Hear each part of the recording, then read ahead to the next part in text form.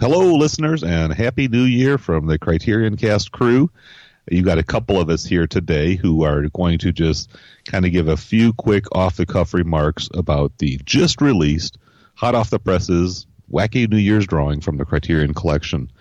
It's been an annual tradition for quite a few years now, and I am here to kind of get us into the latest rendition of that. I'm David Blakesley, pretty frequent contributor here to Criterion Cast on the podcasting and the reviewing side, and I am joined by Aaron West. Hello, Aaron. Hey, David. Happy New Year's Eve, I guess. I don't know when this will go up, but Happy New Year if it's in 2018.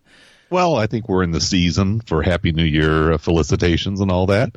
And I think we want to try to get this out there pretty quick because this is extremely timely. It's pretty fresh, and we want to kind of give listeners a chance to hear our takes and maybe offer some responses in the comment sections on the various social media feeds where this will be published.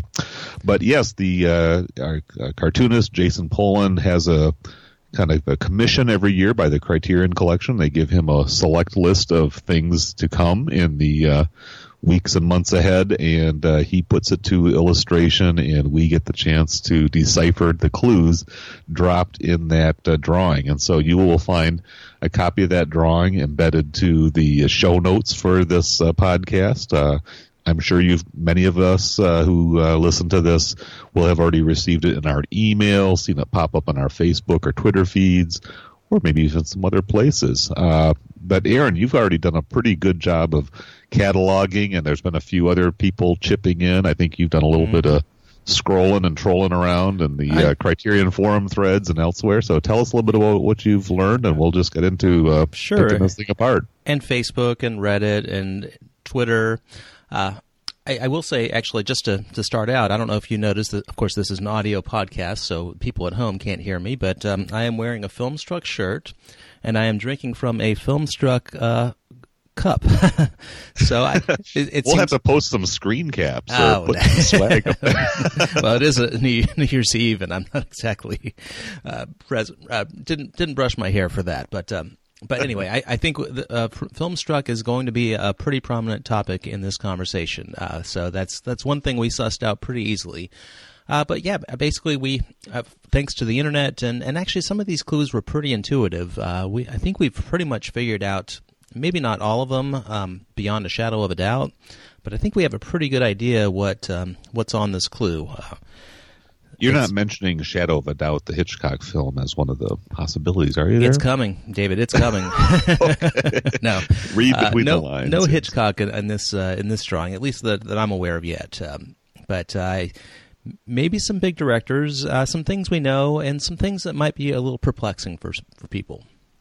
And I'll just mention that I'm drinking a Filmstruck coffee, so we'll get to that. Hold that thought. Highly branded there. Well, do you want to how do we want to tackle this? We've got a drawing. I'm just looking right now. I mean, this is incredibly live, folks. Ryan Gallagher has done his beautiful usual job of kind of cataloging and alphabetizing the different clues. Maybe we can. Do you want to work off of that, Aaron? Have you seen that? It's on our Slack channel there. Ryan just put it up there with the A, B, C, D, E, and all that stuff. Actually, I think it's the same one I made this morning. So okay. Yeah, let's double check. But okay. Do we want to just go alphabetically right down the line here, since that's probably the image that'll be posted? Yeah, actually, he went through same format. So yeah, let's go alphabetically. Okay, well, so what we have here, I'll just kind of give a global overall impression. You've got a truck with a stream. That's kind of the central feature. There's a bit of a landscape here. I guess this is a bit of a pastoral scene, if you want to call it that. There's a truck with a big flow of water spilling out of its kind of back hatch there. There's a moon, there's a tree, there's some hills, and then there's, of course, the usual cast of characters. A lot of little oddball figures and things happening at various portions of the scene presented before us. Yes. And so we're just going to kind of pick this apart in alphabetical order and just kind of see what the clues seem to suggest to us. So we'll start with letter A, which is... And we should probably mention that the best way to listen is to pull up the posts on Criterion Cast so you can follow along and see which ones we're talking about. But yeah, A is, well... It kind of looks like Cyrillic alphabet there. 3, but no, this is not a Russian film. It's close to Russia. It's a Finnish film. I guess Aki Kaurismäki is up that way, up in the neighborhood there. This is probably the first one anybody gets, I think. Yeah, yes. This one's pretty easy. There's been some poster art released. It's a pretty prominent, recent release from Aki Kaurismäki, who's pretty much I think he's pretty well enshrined as a Criterion Collection favorite. He's got a lot of films in the collection. He's one of the very few, him and Ozu and maybe Kurosawa, who have 2 sets in the Eclipse series. And The Other Side of Hope was his most recent release. I think is that a 2016 or 2017 film? International release dates are confusing, but I think for that, I think 2016 for that. He also has a couple main releases already. Of course, Le Havre, and what's the other one? The black and white one. The Bohemian, Le Bohème. La Vie Bohème. Right. Yes, the Bohemian Not Life. the opera. And probably others. Just about everything of his is already on Criterion. I think maybe The Man Without a Past is a big one that's not. There might be a couple others. But yes, this is almost definitely The Other Side of Hope. In fact, I think we could say that definitely this is The Other Side of Hope. That one is nailed down. Criterion has the poster. It's already touring on Janus, so it's just a matter of when. So, pretty obvious there to get things started. However, clue B is probably one of the biggest puzzles or mysteries yet to be resolved. So we might speculate a little bit here. We have a crescent moon.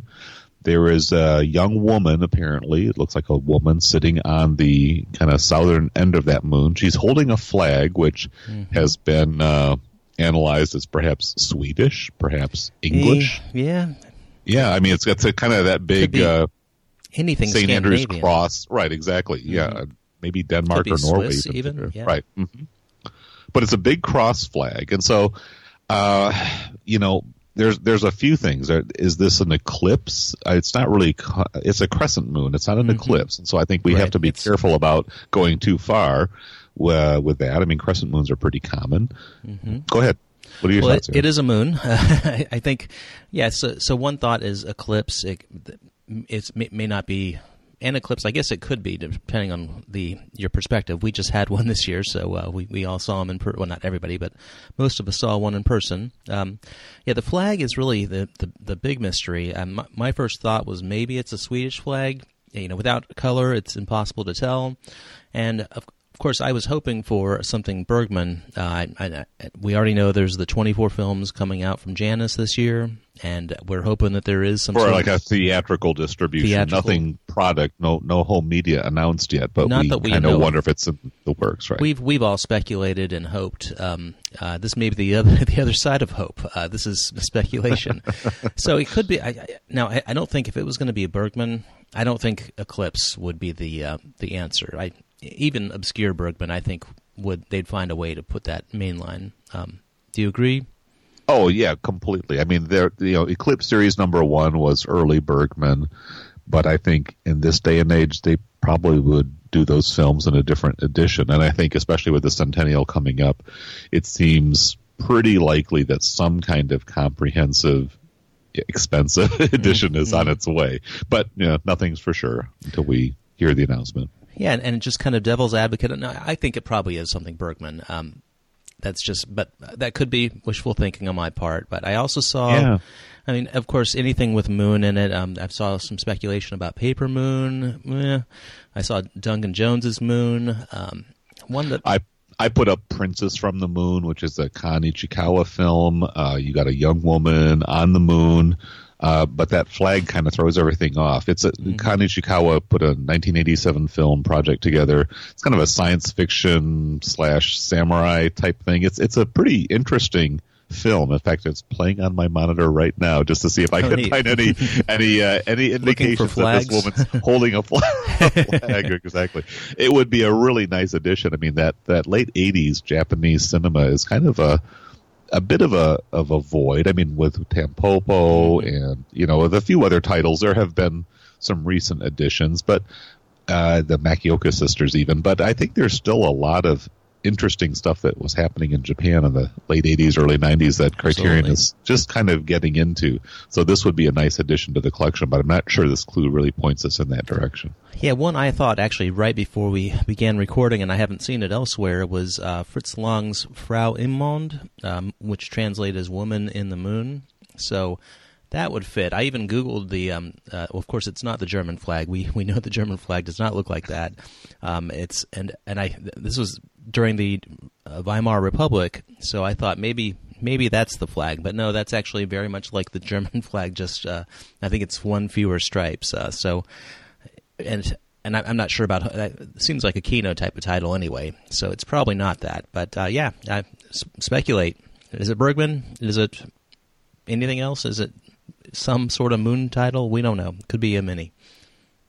Yeah, so that one may be kind of the enduring puzzle that emerges from all of this. But let's keep things moving here. Actually, sorry. Go ahead. Yeah. There was one interesting thing from Criterion Forum. Now, I thought this was a bit of a reach, but somebody pointed out that, and I don't have the post in front of me, but they pointed out that Bergman had a fascination with angels and demons, and there was something in his signature and some Swedish translation of something that sounds like moon that they thought might mean moon. So we'll put that link in the notes of his Angels and Demons.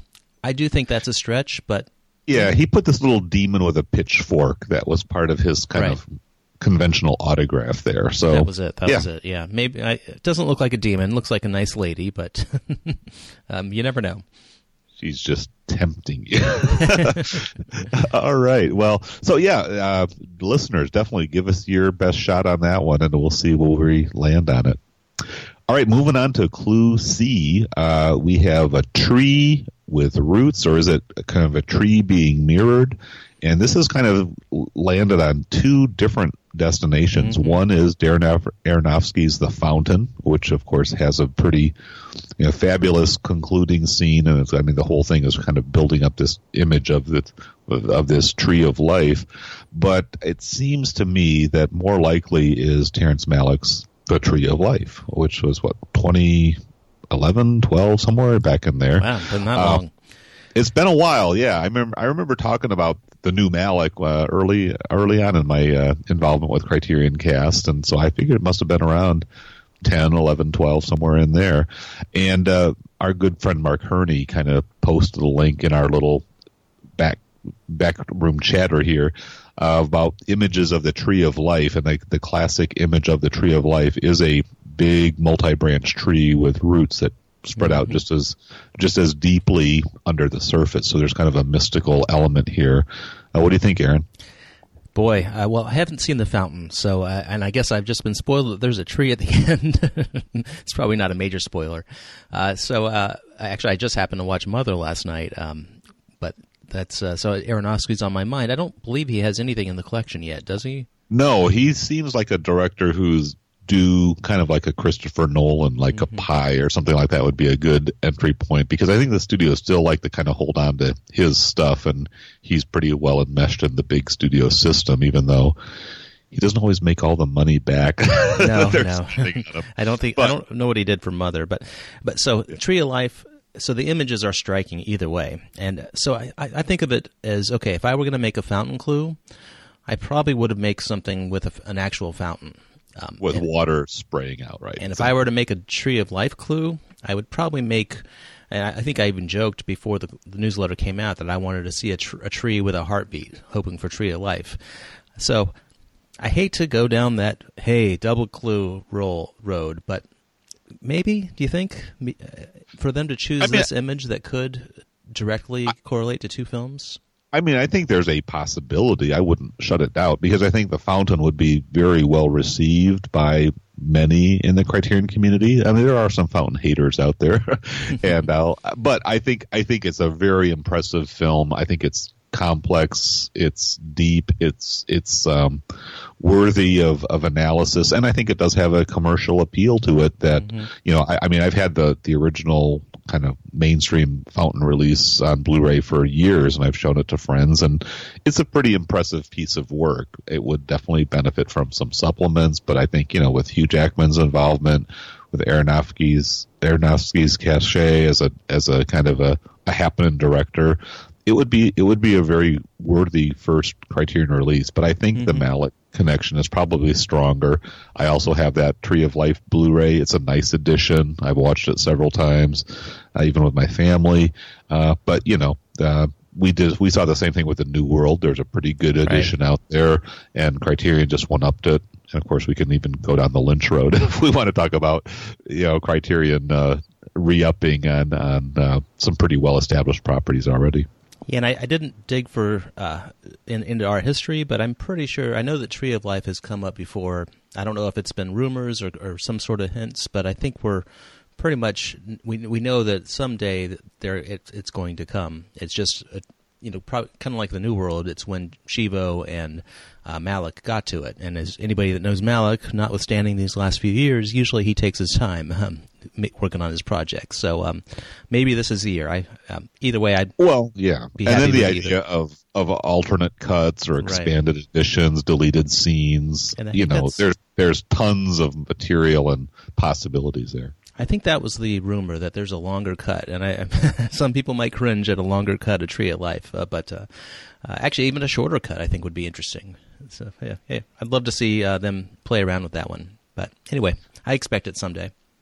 Yep, and the Voyage of Time, which kind of is I think some of that footage was woven into the Tree of Life. I'm sure there's people much more deeply versed in all of the lore here than I am. So, bring it, folks. Let's hear some of your thoughts on what the Tree of Life Dream Criterion Collection Edition might include.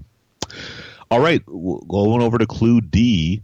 I guess Clue D and E are somewhat related, so why don't we just kind of tackle those both together? We see in D a bunch of graduation caps being tossed in the air, those little tassels, and what are those, plasterboards or whatever called, and it's happening beyond the hills. It is, right? Kind of on the horizon there, yeah. So so you see a few dips there, a little line drawing there. So you see caps being tossed in the air, which implies what? Graduation. Let's graduate. Congratulations. The occurrence is, congratulations. And the occurrence beyond the hills. Christian Manju, a director who's been anticipated as joining the Criterion Collection for that 4 months, 3 weeks, 2 days, or however that goes. That was 2 years ago. Right. Actually, Trevor, our friend Trevor, sniffed that out of the Apu set. So, way to go, Trevor! Right. It was hanging up on that wall of the other forthcoming artwork, and then somewhere between the time that Trevor spied it and you and I had a chance to see that same wall, it got taken down. So we're still waiting on Manju's official Criterion debut, but it does seem like we've got 2 of his films. Beyond the Hills was a 2012 release. Graduation came out in 2016. In 2016, he and Assayas, I think, tied for Best Director award at Cannes. So, Manju is definitely in those upper echelons of the art house directors currently producing work. And so it seems pretty likely that we may either have 2 separate releases, or dare we think about maybe a box set? Ooh, maybe with the 3. Well, I have seen Graduation, and in fact, you're welcome. I bought the Region B, so that means that I made this happen.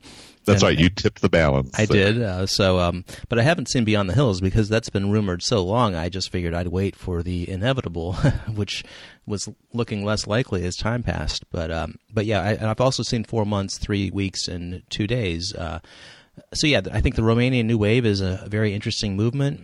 We don't really have a strong representation of that in the collection. So I think these 2 or 3, if it's a box set, would be, I think this and The Death of Mr. Lazarescu, I think, are basically the key releases from this movement. So I'd love it.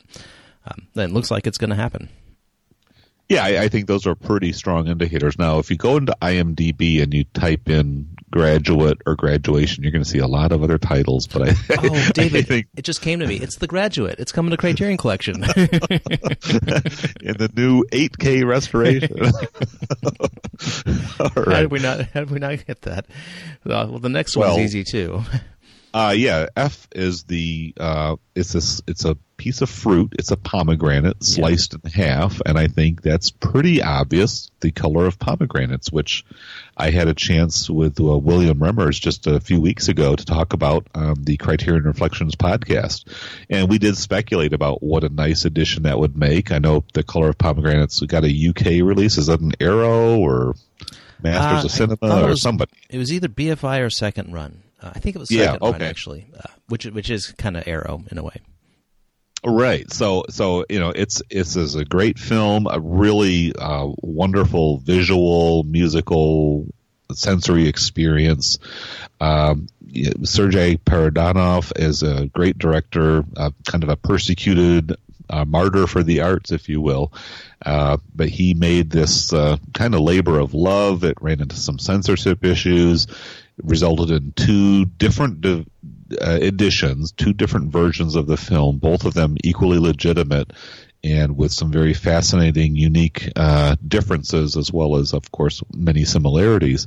But it's about the life of an artist and kind of a very visual, poetic, even kind of surrealistic experience that I think would be well received. It's also part of the Martin Scorsese World Cinema Foundation restoration efforts that have been ongoing in recent years.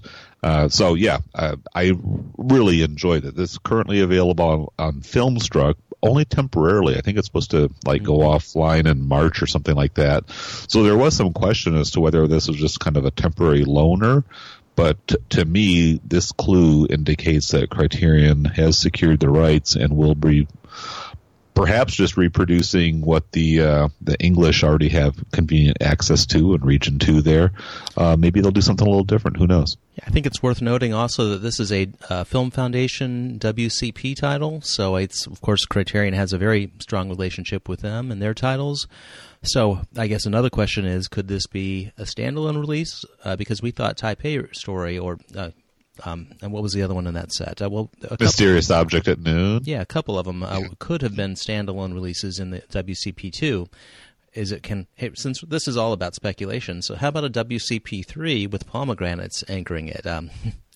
Well, it would be nice, except they'd have to really make a lot of room for pomegranates because, like I say, there are two full-length special different editions. Mm-hmm. There are some excellent supplements that are available on YouTube. I mean, that would be one disc would have to be somewhat packed out. So, I think the reputation of the film is substantial enough that I think it could justify a standalone release along the line of like A Brighter Summer Day or something like that. Just thinking that kind of set that precedent too. And I haven't seen it yet, so I know it's supposed to be visually striking. So of course I would love as much room to fill up our TVs as possible. But looks like again an easy clue. I think we can pretty much rubber stamp this one. It's happening. Very good. Well, let's go ahead and look at G. G is a stack of bullets, kind of all standing on end there, pointing towards the sky. Mm-hmm. And I don't know. I mean, is there something to be said about the bullets themselves, or is it something in combination with what we have listed here as clue J? Yeah. Bowling ball, kind of with an arrow pointing in that direction. Sometimes they do play around with these, and they do combine clues to have one clue meaning something and then meaning something else when they're combined together. I think this probably is Bowling for Columbine because there's a bowling ball in J, and then G is the bullets, and there's an arrow, which there's a knight in between. We can get to the knight in a second, but unless the bullets mean something else, of course, there's bullets in a lot of movies. I was just joking with a friend that he said Reservoir Dogs is coming to the collection because there's bullets. And I said, well, and there's also a skeleton, and bullets kill people, so of course. But no, it's who knows if there's... Or Steve McQueen in Bullet, except that's just one bullet. Yeah, you could probably make that argument for hundreds, if not thousands, of films. There's a lot of bullets in movies, guys. But no, I think it most likely is the The Bowling Ball and the Bullets is probably Bowling for Columbine from Michael Moore. Which, Michael Moore, he is a filmmaker with, there's talk about skeletons. There may be some skeletons in his closet, or there's just maybe some that's baggage. Intentional.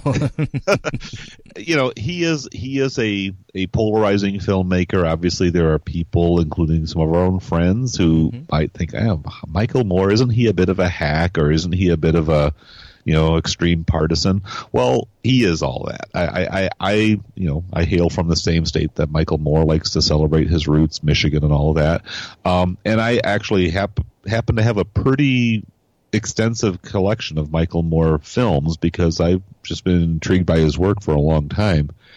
I would put Bowling for Columbine at the very top of his game there. I agree with that. It's his best film. It's before he kind of went a little bit more off the rails, became a little bit less of or before he became more of a sensationalist provocateur, was more of a guy just really saying, hey, I have a message, I have a perspective, I want to tell my story, I want to tell the story of these common folks. And I think Bowling for Columbine really does combine the earnestness of his sincere quest for truth, as well as the kind of unique gifts that he does have as a filmmaker. I mean, he's not just filming kind of guerrilla, shock tactic footage there where he's chasing people down. Have you seen Roger and Me? well, yeah, that was his breakthrough. Yeah. There is of that, and I think that's a unique thing. I mean, it was certainly a fresh take at the time, but he's also collaborating and collating old footage of educational videos and promo clips and just oddball stuff, and making this kind of collage of pop culture and the gun fetish mentality. I think it's an important film, and I would like to think that Criterion could kind of put it in a little bit of an objective showcase to say, hey, let's kind of revisit this, especially in this era where mass shootings have only become more appalling and devastating since the initial horrors of Columbine. Yeah, and when I saw this, it made me think about your statement on our prior show, and actually there's another film that ties into this as well, but that this is 2017 was really the year of Trump, and I think some of the releases we saw this year, I think directly were in response to that. I think General Idi Amin Dada was one. There have been a couple others, but I think this kind of takes that a little further. And by the way, I'm not going to put politics in the mouths of the people at Criterion, but just going to wager a guess that they're probably not the biggest Trump fans. And even though they just live blocks just from Trump Tower, they might actually throw rocks at Trump Tower from their offices. So I think they could do something interesting with the movie. I like Columbine. I think I have my problems with Moore, even though I generally sympathize and appreciate his message. I think the methods he takes to get there, and I think some of the editing and misrepresentation I think is questionable. Like for instance, and I don't want to get too far into Columbine or any of his films, but he said that Canadians don't lock their doors, which, you know what, there is crime in Canada. But anyway, that notwithstanding, it's still, I think the thesis of Bowling for Columbine is important and still relevant. And I think I'd be interested to see what kind of supplements, who they get to talk about it today. Maybe they get somebody like Liz Warren. Who knows? And will Moore himself work with Criterion to kind of do an updated version of this? I mean, that could be fascinating in itself if he decides to do some kind of where are we now? I mean, footage or kind of revisiting some of the people he interviewed. There's a lot of interesting possibilities. So I'm incredibly intrigued by what this might turn into. And he is an engaging figure. He was on the Camera Person disc at a Flint Film Festival, and I have issues with him, but I really enjoyed his perspective, and I would like to hear his thoughts on Today, even though I could basically probably predict him. I don't think he's a fan of Today, but I still would like, and also just reflecting on Columbine, and I know that was even though Roger and Me was probably his breakthrough, this was probably his second breakthrough, and it was very critically acclaimed at the time. So So, yeah, even though we do have some hater friends, and there will be some complaining. I actually would look forward to this as a film, as a release. Okay, well, let's kick it over to H here. This is the Tall Skeleton. We've talked about Dead Man, the Jim Jarmusch film, and that probably seems to be where we're going here. But, again, skeletons. Well, there's different versions of skeletons. And then there's some interesting little, what you might call graffiti or lettering that's happening up on the skull there. There's an L and an S. And then if you look over to the right of the one S, there's maybe a second S as well. This might be another one of those puzzlers. I mean, we can settle on Dead Man. I think that's, with Jim Jarmusch, with the kind of Jerry Garcia-esque clue from a couple, I was thinking that month too. Or two ago. Sure. But what else you got there? Well, I think this is more of an Occam's razor, if I can say it, kind of clue. I mean, we know Dead Man is coming. We've heard about it, and they've talked about it. Actually, they sent an email about it, so we know it's coming. The Jerry Garcia clue had a skeleton. This is definitely a Dead Man, but the LS does confuse it a little bit. And somebody in our Now group made a good point that the L and the S could just be the jawbones and cheek, they could just be part of the illustration, right? And we might be reading too much into it, and it's not like this community. We take it to the micro level. We have our magnifying glasses out. So I think it is Dead Man. I've seen some other speculation that it's the Thin Man. So the reach was that because he was close to the dog, I guess. And then there was another comment that it was bringing up baby, I won't even get into the rationale behind that one. I think if it were to be either of those two, the Thin Man or bringing up baby, I could think of other clues that would make more sense than skin and bones. Thin Man. Yeah, there's no skin. These are there's no skin, just bones. Yes. If there was skin, then maybe it would be the Thin Man. And also, I don't know that the Thin Man. I guess as much as I'd like to see it, I think if that were to come out, that would probably be a box, or and we'd probably hear about the rights. I don't know, maybe. Mm-hmm, mm-hmm. And The Living Skeleton is an Eclipse series when horror came to Shochiku, so I don't think they're thinking about a Blu-ray upgrade for that one. I think it's the Lost Skeleton of Cadavra, David. What do you think? Well, I'll be a little stumped on that one, but let's just kind of keep things rolling. I think we've pretty much hit the depths on that. So from H to I, we have an L-shaped figure. It's a knight in armor. Mm-hmm. Lancelot du Lac, is that what we're thinking here? One of King Arthur's heralded Knight of the Round Table there?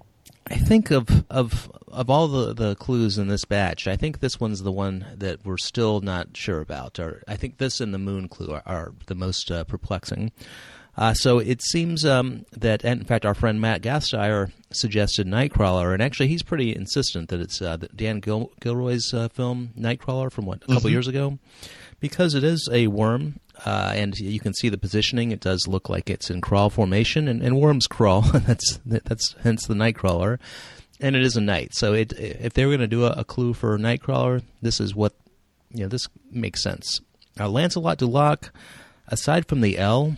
And I love this. I love Lancelot du Lac. I think it's one of Bresson's masterpieces. But and I would love to see it. But again, I think that because it's from the 70s, we probably would know about a restoration of some sort, especially since it's Bresson. I think we knew about L'Argent. So does Lancelot ever appear kind of in full armor like that? I have not seen it myself. Yes, he does. He does. Okay. And he is. So another argument is he does kneel by water. I saw somebody point that out. So maybe I think that's a little bit of a stretch. I would be happy with either, but I do think it is Nightcrawler in this case. Okay. Fair enough. It was a big Oscar film, and actually, so this is the selection I thought might tie into the year of Trump, and maybe not really Trump specifically, but the role of the media, the sensationalism. I think there could be some things to say that haven't been said on the studio DVD that they could do something with. So yeah, I think Nightcrawler would make sense, and it's kind of already forgotten almost from the Oscar season. Am I getting? I don't know. I might be confused here. Maybe we'll edit this out if I sound silly. Is that the one with the big like drum solo or something at the end? No, that's Whiplash. And you Whiplash. better not Whiplash. edit it out. I'm kidding. I'm on the record. Nightcrawler is it's Dan Gilroy. It's Jake Gyllenhaal. Oh, it's like a news reporter who's kind of doing all these creepy, sensationalist type of stories or something like that. Yeah, and it's really good. And what's the name of the supporting actor? He was nominated for an Oscar, and he was in The Night of. I'm forgetting it, but he's excellent. Anyway, I think it would fit. Okay, very cool. Well, I'll let that stand, and I guess we will all a little clueless on that one.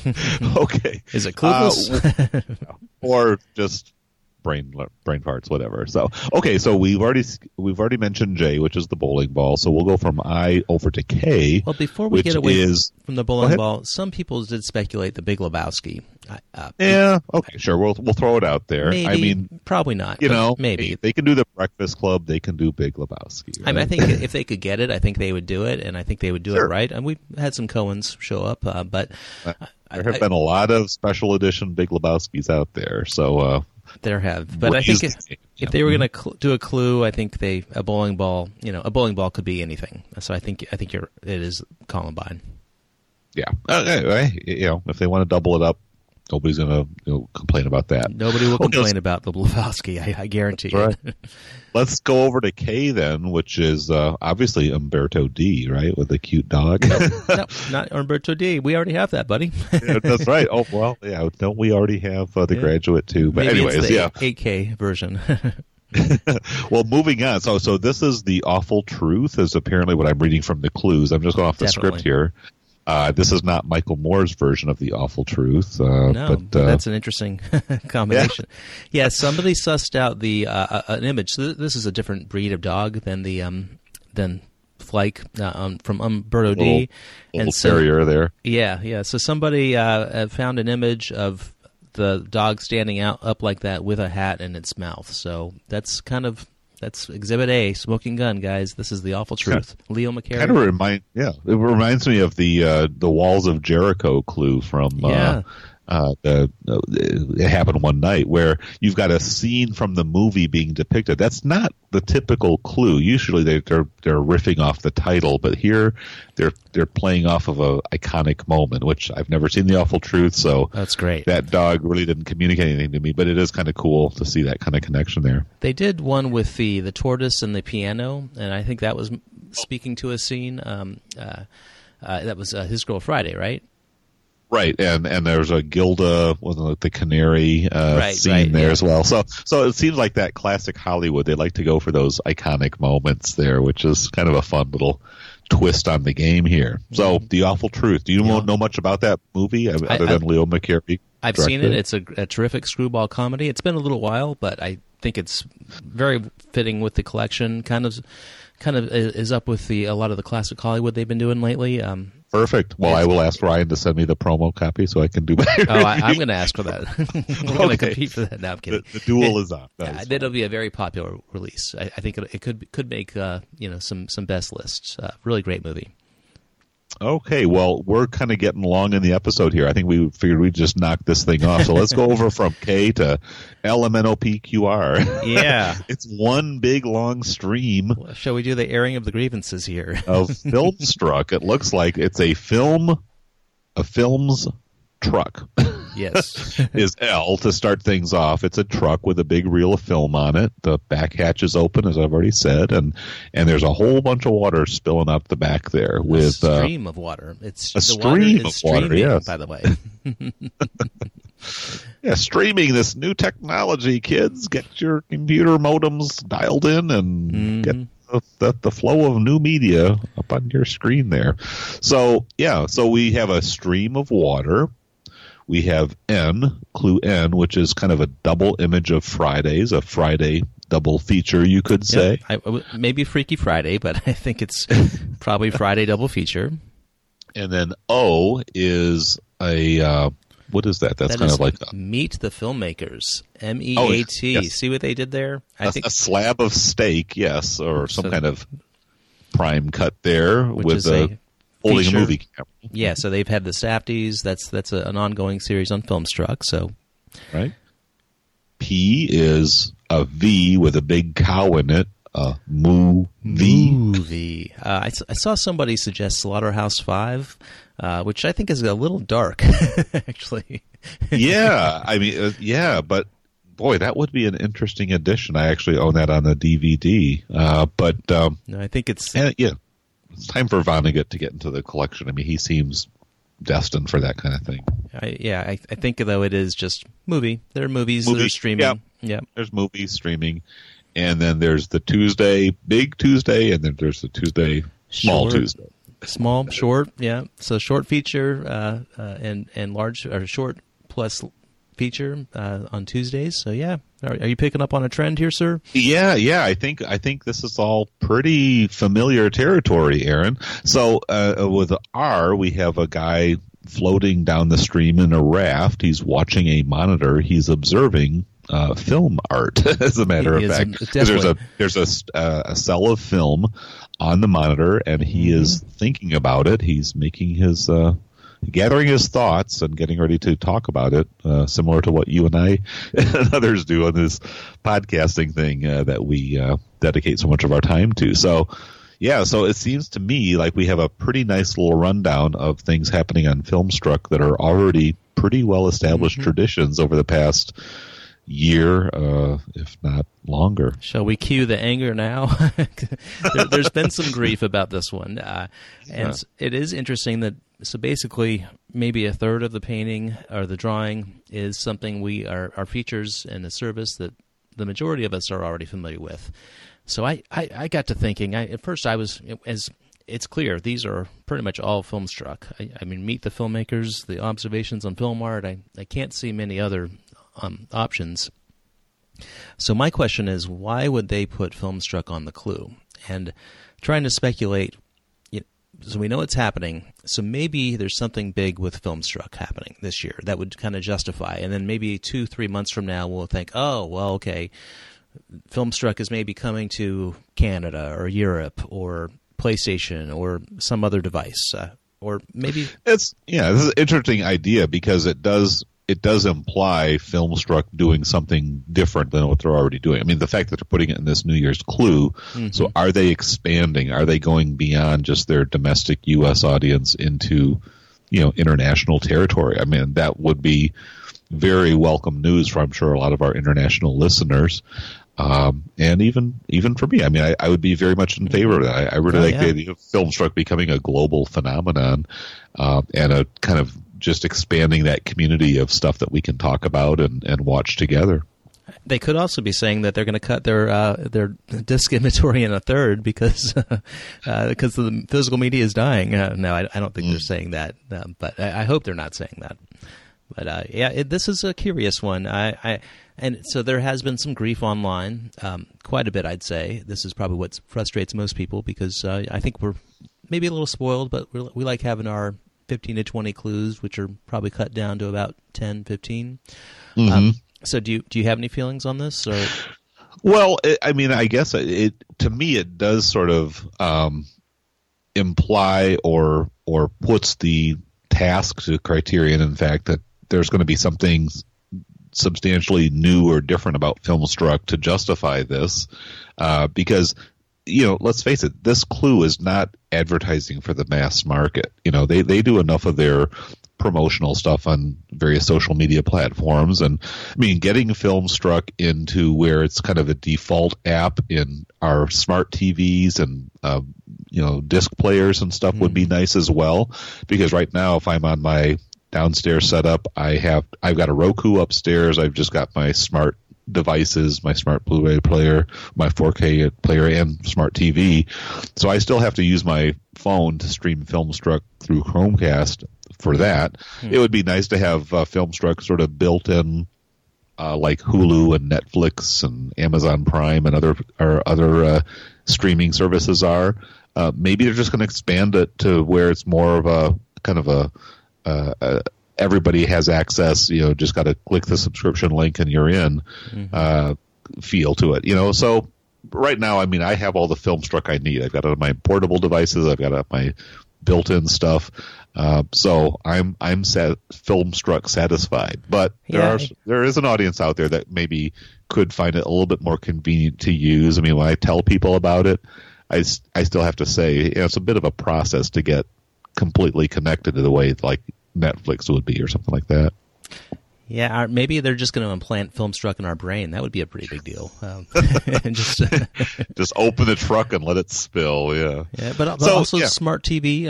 I think there's been thought about the smart TV apps with all those 4K TVs out there. That could be something that's pretty big. Yeah, there could be a lot of things. Chromecast. Although is Chromecast very popular? You use it. Oh, I've just had it for several years. I think probably the Fire Stick or Apple TV are more popular just because they and Roku. And Roku, right? Those three devices have better reach than Chromecast, but I've been a Google Android guy for quite a while now, so I got it. In fact, I even upgraded my Chromecast to make Filmstruck work better.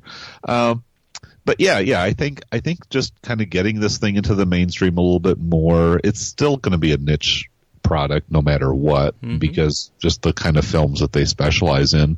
But I just really hope that they continue to enhance the platform and invest in it. I mean, I've been very happy with what Filmstruck has brought. Oh, it's terrific. I love it. Yeah, and maybe this means they're going to dedicate more to it. Of course, these are series or I guess features that they already produce. The Meet the our Madison, Wisconsin friends and the Meet the Filmmakers. But hopefully there'll be a more dedication to it. And I think we've seen in 2017 there's been more. I think Filmstruck has gotten better as the year's gone on. So yeah. Oh yeah, for maybe sure. They're just saying, hey, Filmstruck's a big deal. We're going to put it in our clue. Get it. But yeah, most of the people tuning into this cartoon already know about all that stuff. Most people tuning into the cartoon. You're right. Exactly. You're right. Okay, so let's kind of keep things moving, and maybe we'll just continue our little hashing it out process. Yeah, so we've just got a couple more to go. So going over from R, the Man in the Raft, over to S, we have a kind of a vice grips squeezing an M. And there's a couple interesting possibilities. The one I'll probably dispatch the first is the Miami Vice. Oh, you don't think so? Well, I mean, it's clever, but I think a Scarlet M, a red-colored M, in a press, Scarlet Empress, the great Marlene Dietrich von Sternberg film, that is one that I actually recall some years ago. I can't remember the year now, but one of our now defunct Blu-ray upgrade wish list episodes, thinking that really would be a real outstanding addition, just because it is such a visually lurid film. It's wonderful, it's and of course, it is, and it's a film completely lost in DVD only obscurity that a new audience would absolutely be astounded by. Yeah. Yeah, this one made me very happy because I love this film. I love Sternberg and Dietrich. It would be great if this is the start of more Sternberg and Dietrich collaborations coming into the collection. And of course, we also have that 3 Silent Classics, which is out of print, and I would love to see that come in print. Now, there's no Dietrich in that one, but. So all I'm going to say is, if this is Scarlet Empress, please, everybody in the world, buy it. So to show that there's demand for Sternberg films, so we'll get these more and more back in print. Yeah. But it's a great clue too. Yeah, definitely. That was pretty fun and kind of my little personal favorite takeaway from all of this. And then finally, let's kind of bring this thing to a head here. Letter T, we have E. 3 bottles kind of running back and forth. Are they about to tackle each other? Are they about to collide? Or are they just running laps? EVOO, extra virgin olive oil, running frantically, running as if their very lives depended on it. I think they're breaking a sweat. What do you think? I think they're pushing themselves so hard they might just die. They might. They're might killing themselves with exercise here. That's right. So this may be indeed the Virgin Suicides, which was, I think, kind of leaked through, was it Sofia Coppola or herself? Yeah. Yeah. Who kind of blurted that out there, got hit the media, and of course we all pounced on that. Sofia Coppola, daughter of Francis Ford, pretty renowned and very Yeah, very celebrated filmmaker in her own right. She's taken her share of knocks, but I'm a big fan of hers, actually. Yeah. And I think I'd love to see a whole raft of Sofia Coppola stuff come into the collection. But The Virgin Suicides, I think was that her debut film, or was this her first big breakthrough? Pretty sure. I didn't look it up, but I think it was. And then, of course, what followed was Lost in Translation, which I think was her last breakthrough. Of course, I would love, so even if you don't like Virgin Suicides, please buy it so that we get Lost in Translation. I think it would be nice. I mean, it's got a great soundtrack by the French electronica duo Air, and it's Kirsten Dunst, kind of a big breakout role for her.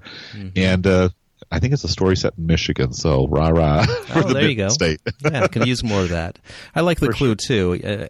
Looking at the clue, I can't see what else does extra virgin olive oil. I mean, is it Popeye? Some kind of. I don't think it's Popeye.